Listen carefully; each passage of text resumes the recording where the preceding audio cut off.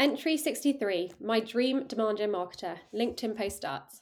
Amateur actress or CMO? Following on from yesterday's post, here is an unedited insight into how I spent my day on Tuesday. We ran a filming day where we got all of our subject matter experts scheduled to film a whole batch of campaign and always on content.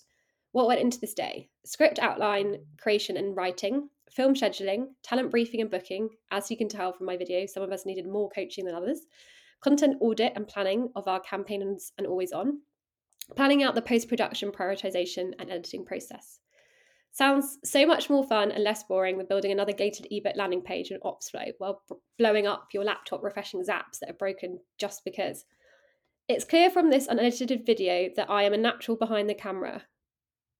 I think this meant to say that I'm not a natural behind the camera because, yeah, if you watch the video, you'll definitely see that.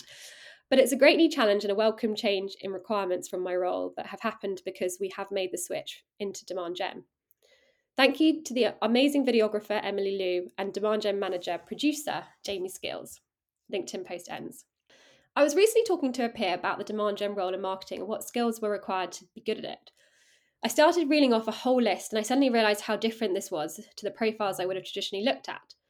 My dream demand gen marketer is completely bought into the mindset of balancing create demand and capturing demand.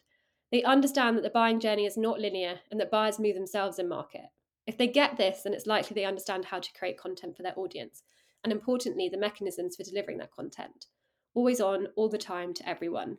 They would hopefully have a portfolio of work to showcase how they do this, and in that work, there would absolutely be no ebooks or white papers.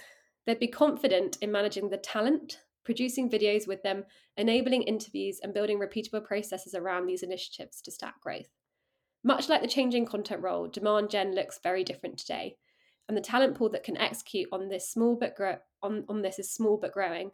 And most of them, I'm very happy to say, work at Cognizant.